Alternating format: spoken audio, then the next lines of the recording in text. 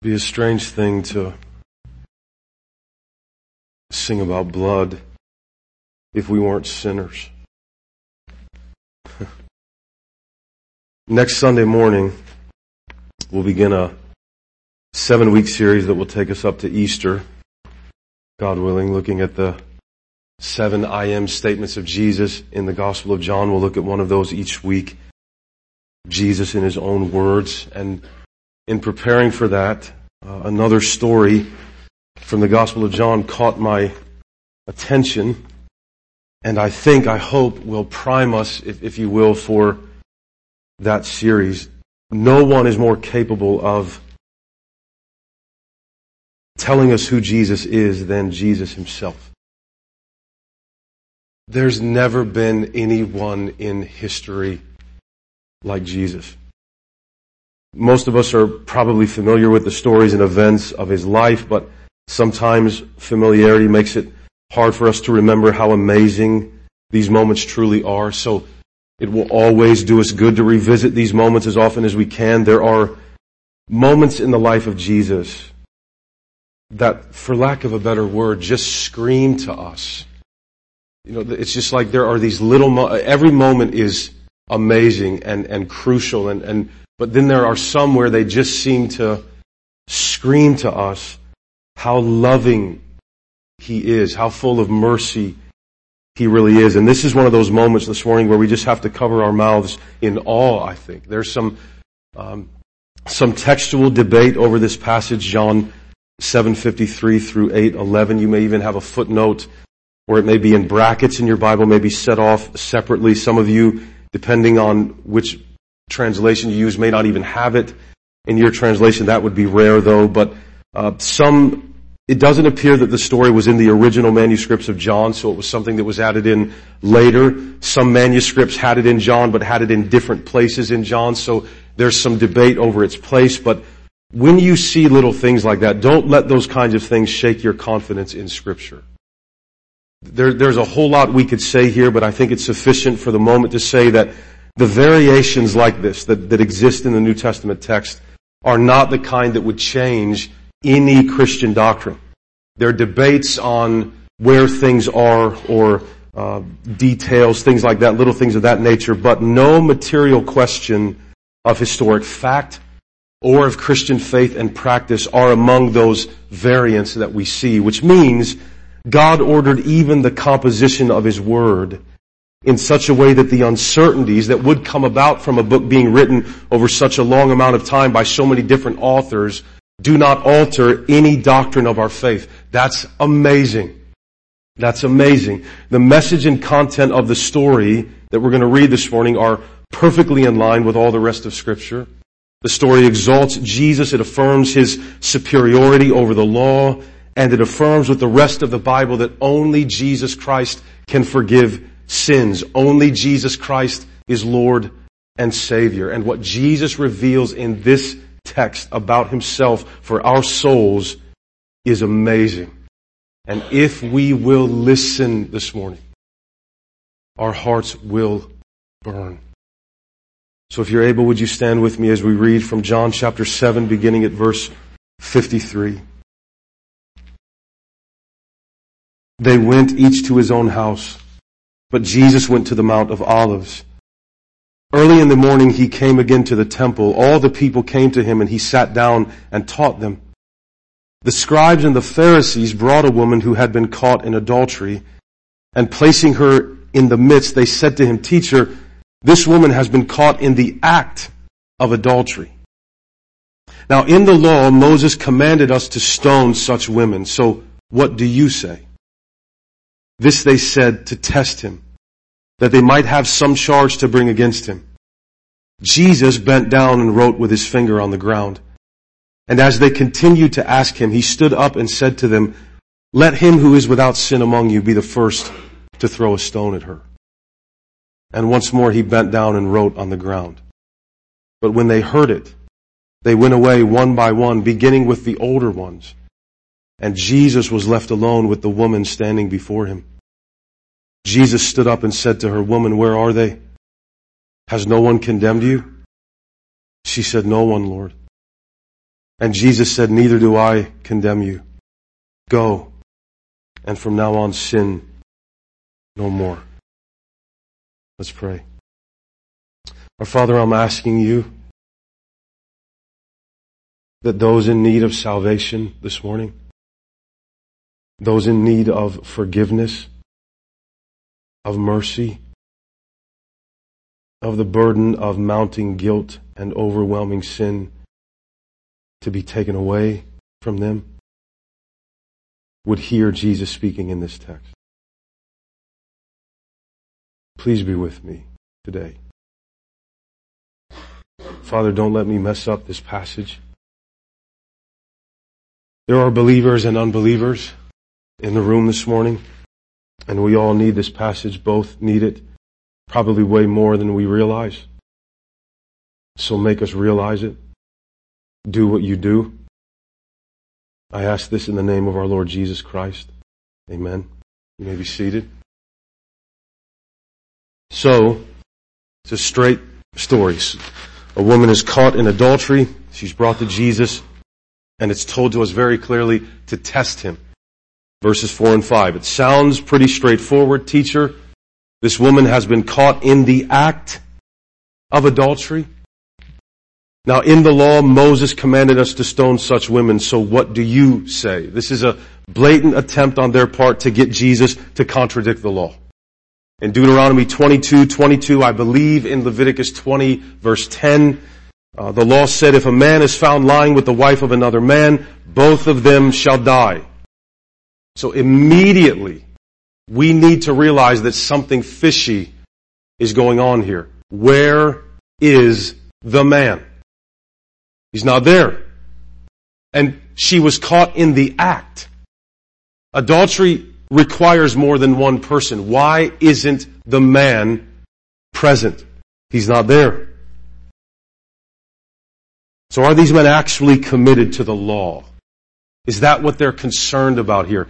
The actual veracity and reliability and holiness of the law. Is that what these men are concerned about? Are they so upset that this woman was sinning against God that that's why they brought her to Jesus? No.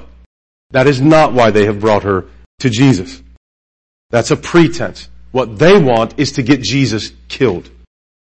That's what they're doing. They're self-righteous, murderous donkeys. That's the nicest way to put it.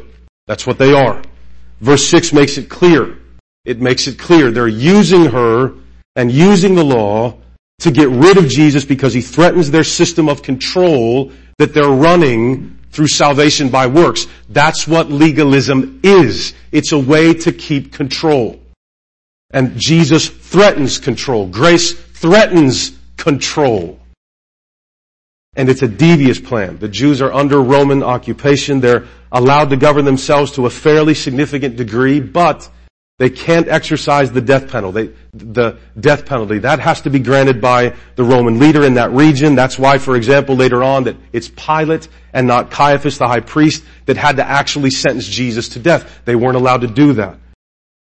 So if Jesus says, you know what, that is what the law says, and you guys are right, let's stone her, well then they can go running to the Romans and say he was going to break your law. He's a rebel. You have to execute him. He's an insurrectionist. But if he says don't stone her, well then they can run back to the Sanhedrin, to their leaders, and say this man is a heretic who denies the law of Moses. So Jesus is really in a pinch here. Right? He's backed into a corner. He's stuck. They've got him. No, it's Jesus. You never have got him. And since he's trapped and has no escape, he does what anyone in that situation would do. He kneels down and starts writing in the dirt.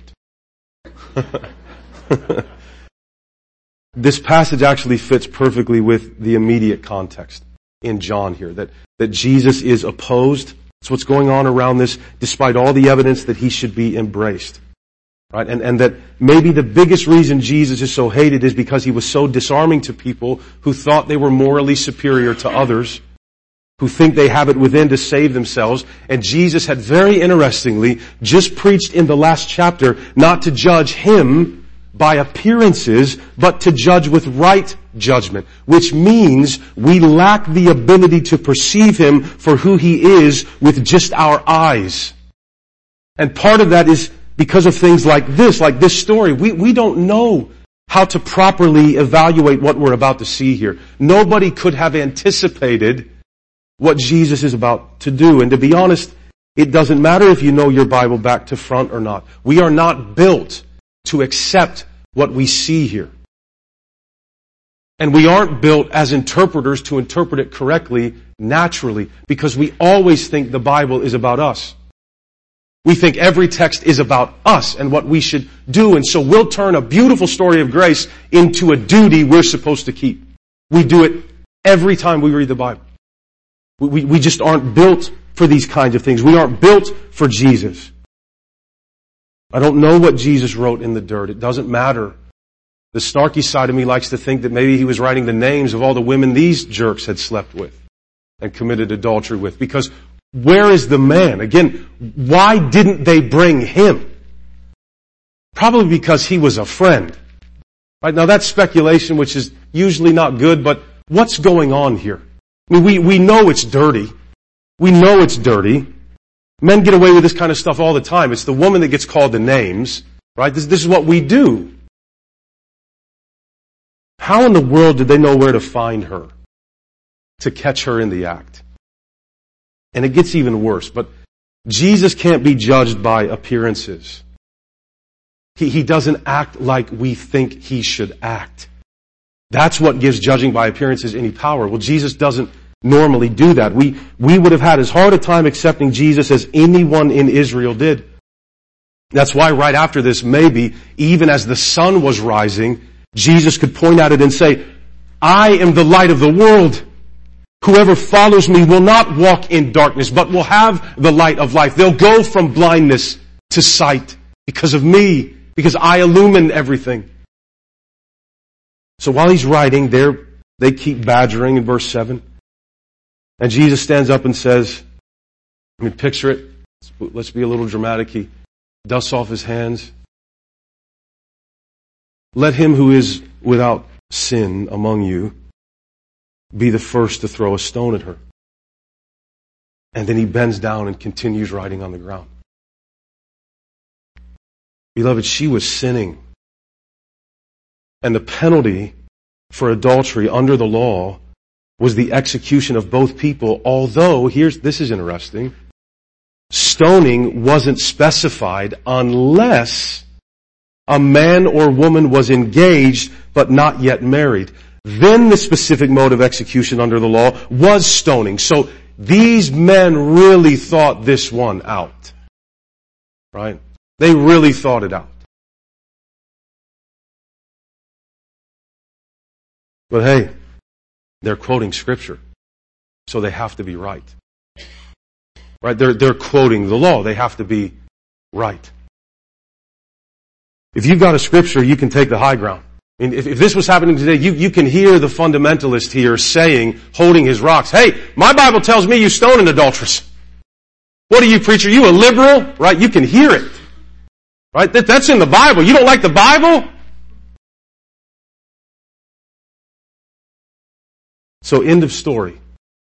Case closed. They've got the text. You search the Scriptures because you think that in them you have eternal life. And it is they that bear witness about me, Jesus said. Yet you refuse to come to me that you may have life. Knowing texts does not make us right. Jesus Christ brings His weight to bear as Savior and King onto every verse of Scripture. Not to contradict it, but to explain it, interpret it, realize, and fulfill it. All things were made through Him and for Him, including the Bible, including the law. So Jesus does not break or void the law, but He does fulfill it, for He is superior to it. The question He asked them was so disarming and unexpected that even the scribes and the Pharisees are taken off guard here. They have nowhere to go with that one. So starting with the older ones, the ones who had been sinning longer, they left one by one. They didn't want to look like they thought they were morally superior. And now it's just the Son of God, the second person of the Trinity. Very God of very God in human flesh, the creator of everything, the King who will return in power and glory to rule forever and ever. It's just Him here. And a woman who just a short time ago was ripped away from a man with whom she was in the act of adultery. The crowd may still be here, but now it's just her and him. And I wonder if anyone in human history felt as unclean as this woman probably felt in that moment. Just imagine it. You've been dragged out of bed to the feet of the one that might be the Messiah. Imagine that. Just let it sit for a minute. How much farther apart can two people be than Jesus Christ and this poor woman? Can you imagine the utter shame that she felt? Can you imagine the fear and the panic, maybe, or what she felt like if maybe each man would have been holding a rock, to hear them drop down and each one of them walk away, to just be standing there? Stoning was brutal. Stoning was a horrible way to die. They didn't pelt you with little stones until eventually you died. They found the biggest rocks they could lift and they picked them up and crushed them down on you until you were dead. It was horrible. That's what was about to happen to her. And that's what the law said should happen to her. Is God not holy? This is what our sin deserves. Do you understand this? We all deserve this.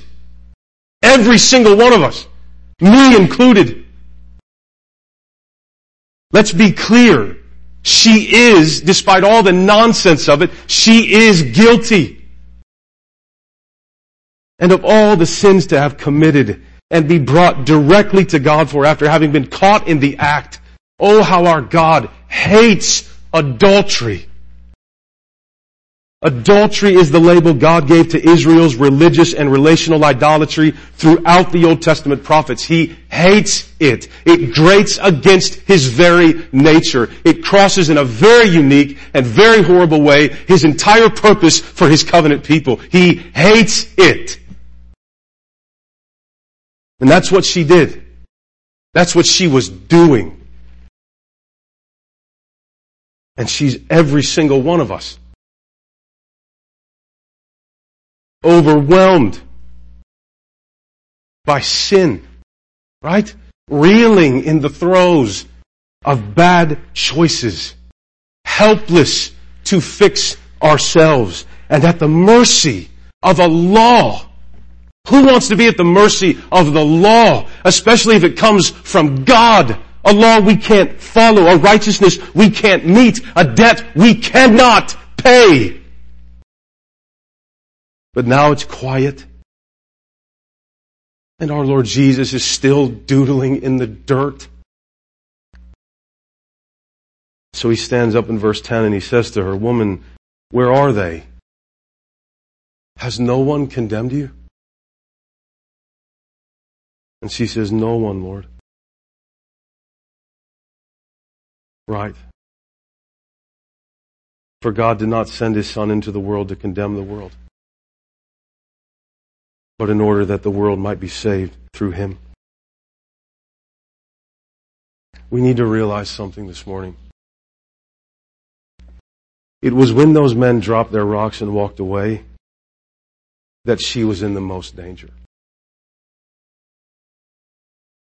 For now she's in the presence of one who had no sin. What's He going to do? You see it? The one who wrote the law that she should be stoned is standing there, and she's guilty. She's guilty. Has no one condemned you? The law condemned her. The law condemned her. But she says, no one, Lord. Jesus saves the guilty from the just condemnation of God's holy law. The guilty. To the extent that it is personal and real. So that the only one who can condemn becomes the Savior of the guilty. You understand what we're seeing in this story? The one that could have thrown stones until she was crushed to death, that could have meted out justice. That one, the only one that could have, according to Jesus' own standards, is the one who stepped in between her and what she deserved to show her mercy. And it's Jesus. He isn't perverting justice. He is justice. How can this be? She's guilty under God's law. She sinned against God. And God is protecting her. How is that not a miscarriage of justice? Oh, beloved, when was the last time you went to the foot of the cross to stand in wonder and awe at what it really was that was happening there? God's wrath was poured out. The stones did get thrown, but they fell from heaven and they crushed Jesus instead of us. She deserved punishment. She deserved death. But Jesus would step in between her and the rocks at Calvary, just like He stepped in between them for us at Calvary. The only thing anyone in this room deserves from God is damnation. We are sinners all. We are born enemies of God. We choose to rebel against Him in our sin, and we shake our fists in His face every day. And the way God took care of it is not to make His wrath disappear. That's not how salvation works. This is why Jesus came, to do what He's doing here in this moment. By His own standard, His holiness requires justice for sin, but none of us are without sin, so even our offerings of goodness and our best efforts will never be able to soothe His wrath, ever. He came to stand in between rocks and justice for billions upon billions. But what we find is that it must also be a part of holiness to show grace to sinners. Grace to those who are helplessly condemned by God's own justice. Because God won't leave any red in the ledger. The rocks did fall, but by God's design, the holiness that required justice is the holiness that also extended grace. So what is happening at the cross for all who believe in Jesus is that He is covering us as the rocks fall so that they don't crush us. Instead, they crushed Him. That is the only means of salvation that God will accept His own. Jesus would become her sin so that she might become His righteousness. 2 Corinthians 5:21. Jesus loved her. All right, these are not the actions of a robot. He loved her. He had mercy on her when she was caught in the act. What would you do with a grace like that?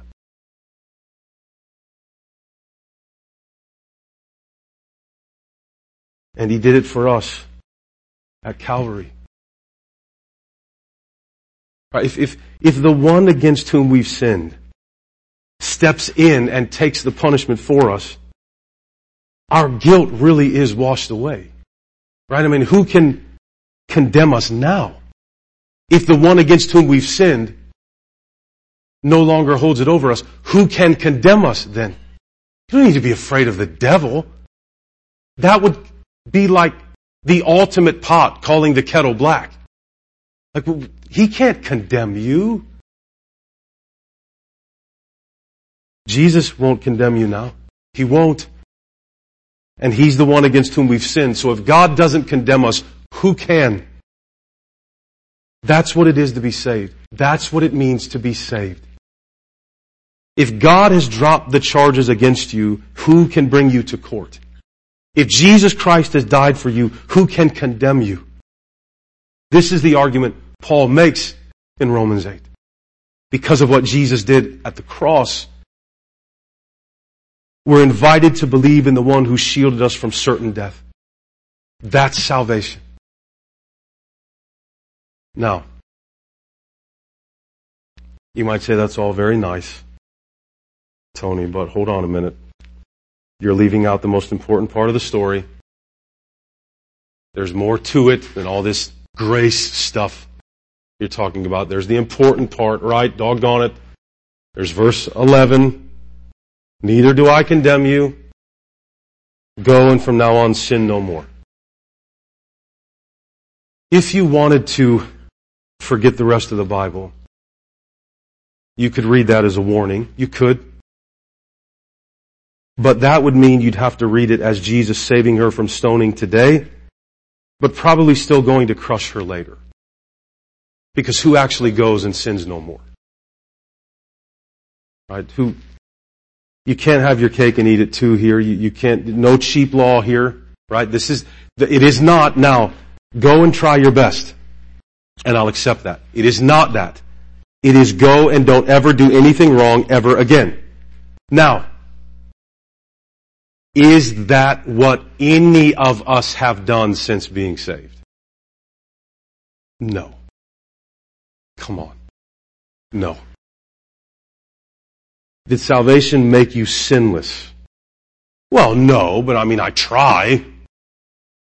I'm not sinless. Nobody's perfect, but I strive to be holy. If you cheat on your spouse, under the law, you deserve to be stoned. Let's make it worse. If there is one thing in the universe that you can't do, just one. Let's say, for the sake of illustration, it's a fruit on a tree. Okay? And you're not allowed, you can eat from any other tree. Let's say there's thousands of trees. Okay? And you can eat from any other tree, but you cannot eat the fruit from that one tree. Let's say you did that. How does God respond to that little tiny, don't eat that fruit? Well, He plunges the entirety of humanity and history into the curse of death and hell in the grave. So let's stop with, let's not try to clean this up to, I try. You commit adultery under the law, you deserve to be stoned. That's how God views adultery. You should die if you do that. So do we really think a God that holy is impressed by what He calls filthy rags? Do we think that God is just going to take that? Oh, you didn't cuss for 20 years. Great. Don't go out and cuss. I'm not advocating cussing. My goodness, don't be potty mouths. I'm just saying. God is so holy that one bite of a fruit He said not is the reason for death and sin and the curse. And we really think this little piddly, look what I did today, Jesus, is well, you're so cute. Let's just let that. It's fine. It's fine. I'm holy, but you tried. Right? We're not bringing our pathetic little drawings to God and He's smiling and sticking them on His refrigerator up there. That's not what we're dealing with. We're dealing with you sin, you die. Period. And you get punished for it for eternity. That's what we're dealing with here.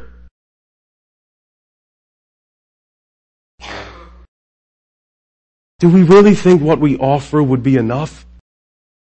Now, and if that's how we take this command, is that yoke easy? Is that burden light? Does go and sin no more, if you take it that way, feel like Jesus is giving you rest? No.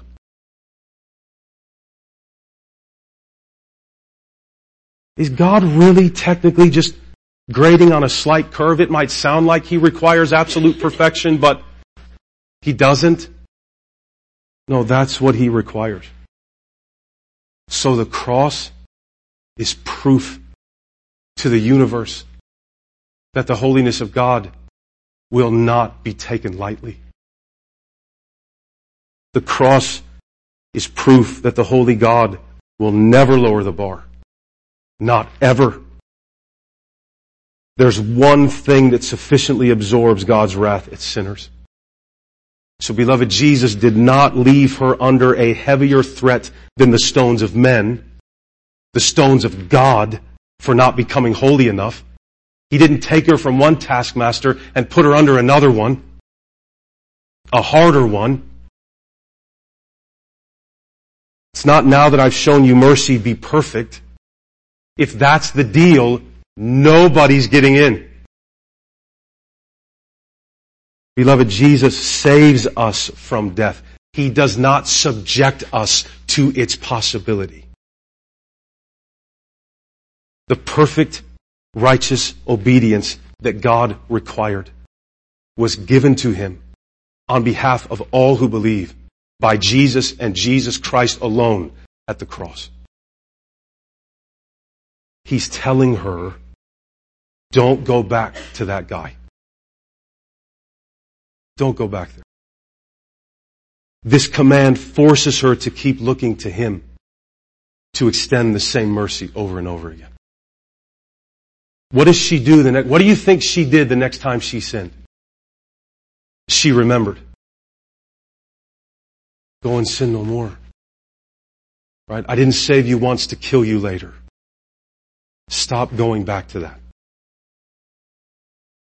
Jesus is her Savior. Jesus is her shepherd. Jesus is her very protective and able older brother. And do you know what else Jesus is to her?